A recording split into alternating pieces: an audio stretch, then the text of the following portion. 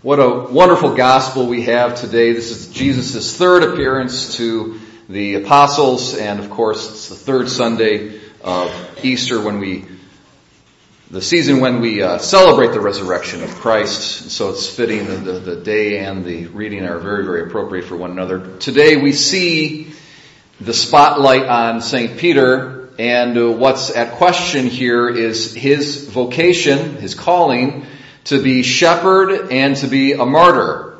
To be a shepherd and to be a martyr. Jesus is actually speaking about Peter's martyrdom. And he's doing it in a kind of veiled fashion here. It's that whole bit about, when you were younger, you dressed yourself, you went where you would. When you get older, someone else is going to dress you and take you where you don't want to go. What's that all about? It's actually a reference to to Peter's eventual martyrdom.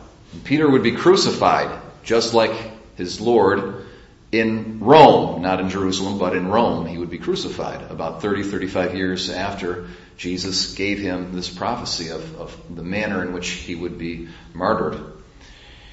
Our translation says, when you are older, you will stretch forth your hands and another will dress you. And that's a fine translation, but a more literal translation that actually conveys the symbolic meaning more clearly it should be this. When you are older, you will stretch forth your hands and another will gird you, meaning tie something around your waist, okay? And they'll lead you where you don't want to go. And that's a reference to the manner by which those who were to be crucified were humiliated publicly in Rome. And how it would work would be they would have to carry the crossbeam of the cross, so they'd have to stretch forth their hands. Sometimes their hands were even fastened to the crossbeam, and before they were even set upright on the upright beam. And they were led through the streets. And so they had what's called the titulus, which would be the accusation of their crime on a big board, and it would hang around their neck and around their head, so it would be kind of like at their chest level. And then a rope would be fastened around their waist, and they would be pulled through the streets that way. Okay, and so that's actually how the criminals were crucified in Rome. And this is the fate that Peter is going to have to embrace as Christ's martyr. We also see Peter as universal shepherd, as the shepherd theme going on here. We go back to John chapter 10, and Jesus says, the good shepherd lays down his life. Okay, so the good shepherd lays down his life. And then a few chapters later, the Last Supper, Peter says to Jesus, Lord, I will lay down my life. Okay, he's saying, I'm going to be the shepherd that you want me to be. And Jesus says to him, will you really lay down your life? Before the cock crows once, you will deny me 3 times. And so, as we know, a few chapters later, Peter goes on and he denies that he knows Jesus. It's very interesting here. This triple denial is countered by a triple confession of love. And this is why Jesus sort of keeps pushing Peter's button and sort of annoys him and gets him to say, I love you 3 times, because it's in reparation for the 3 denials. Okay, so it counterbalances the 3 denials. Also very interesting, the 3 confessions of love for Christ are made in the presence of a charcoal fire. Okay, it's a very precise word that's translated charcoal. There's only one other word in the whole Bible. There's only one other passage in the whole Bible where that particular word appears. And that's a few chapters earlier in the Gospel of John, where Peter is warming his hands over a charcoal fire as he denies Jesus 3 times. Okay, so in the very place that Peter denies Jesus, warming his hands over a charcoal fire, now Jesus is by a charcoal fire, and he's getting Peter to make good on those 3 denials by confessing 3 times that he loves him.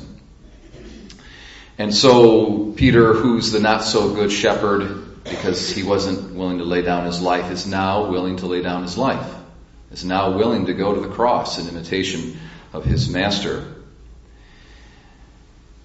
Something very important, though. In connection with Jesus' requirement of Peter to profess his faith to him, he says, he's got a command. He says, feed my sheep, feed my sheep, feed my sheep. Tend my lambs, okay? So the idea here is, Peter, if you love me, if you love God, that love is going to be demonstrated in your service to the people of God, to the flock. Okay, and as we know as Christians, we cannot say that we love God if we do not love our neighbor. And Peter's way of showing his love for his neighbor and hence his love for God is by ministering to the people of God, is by being that universal shepherd of the church and loving the people of God so much that he's willing to lay down his life for them. How did this happen? How does Peter go from being this guy who's all about preserving his life and he denies Jesus and suddenly he now really is ready to lay down his life, and he really does lay down his life? Okay, 35 years after Christ made this prophecy, Peter would in fact lay down his life. There's it doesn't show up in the Bible, but it's a tradition that I think it comes down to us on good testimony, on good evidence, that the Christians of Rome pleaded with Peter to leave during Nero's persecution around the year 65 AD.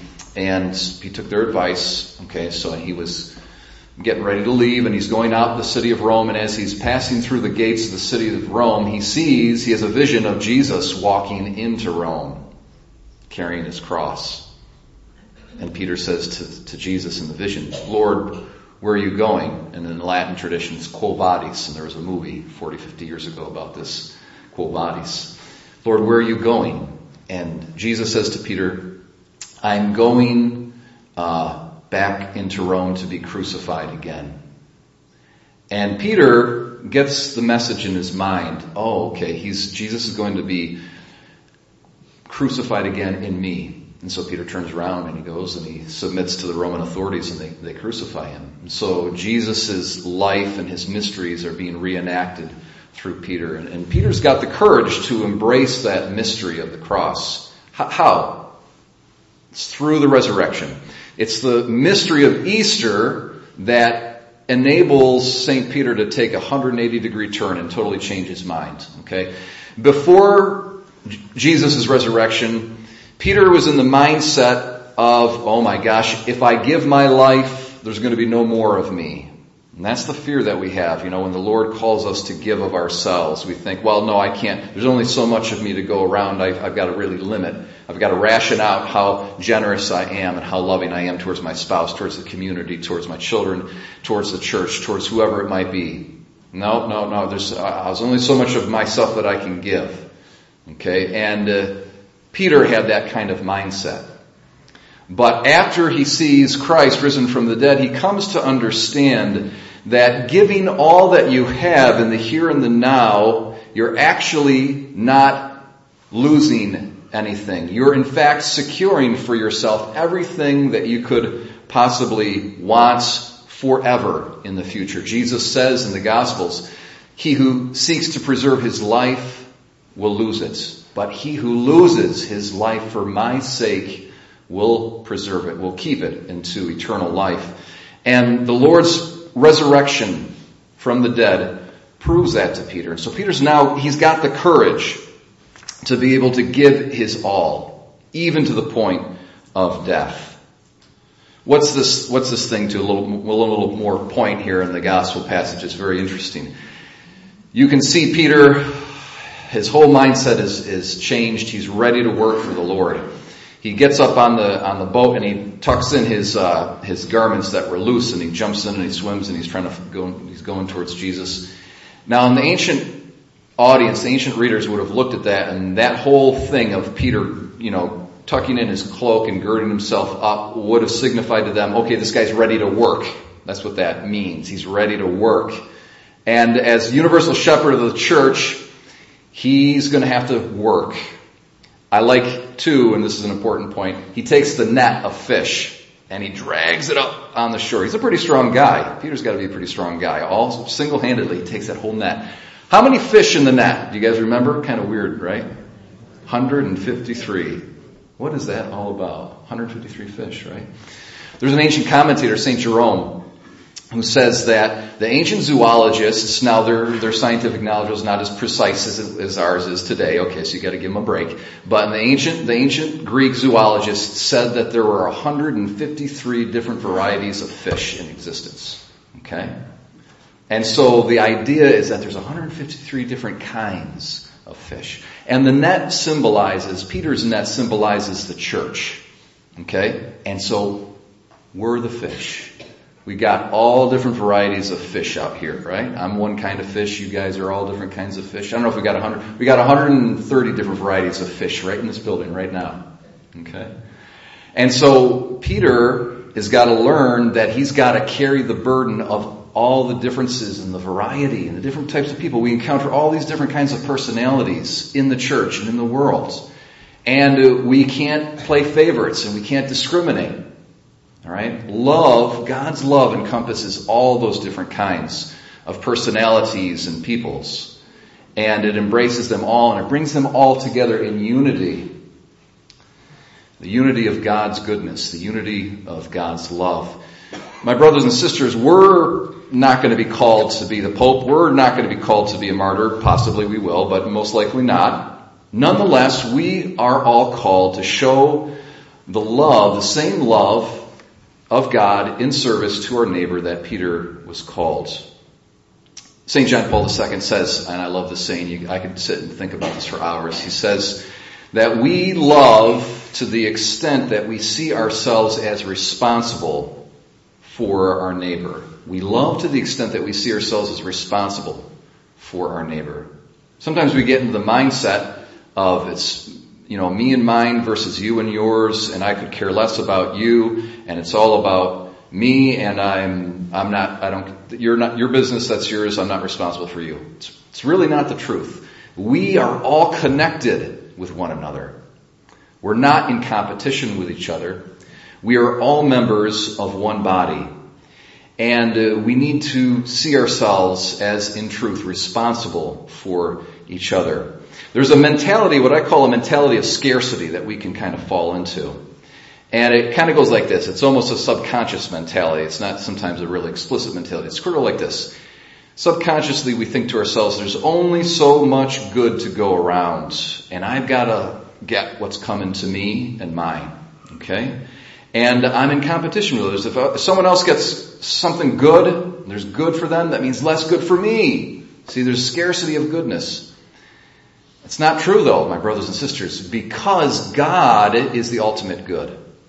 And God is infinite. There's more than enough of God's goodness to go around. And more goodness for you means more goodness for me. We are members of one another. More goodness for me means more goodness for you. We're not in competition with one another. My neighbor's good is mine and mine is his. And so without any kind of fear, without any selfish sense of self-preservation, we can give and we can love unlimitedly. And we can do that without fear, without reservation.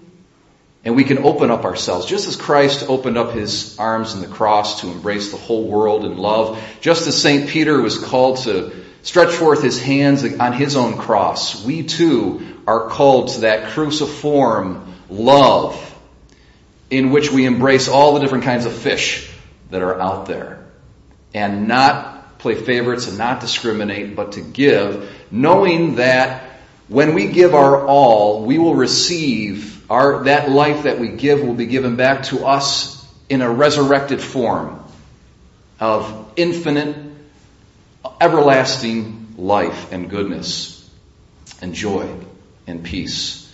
This is the Easter lesson of the resurrection that Peter learned, and this is the Easter lesson of the resurrection that we ourselves must learn.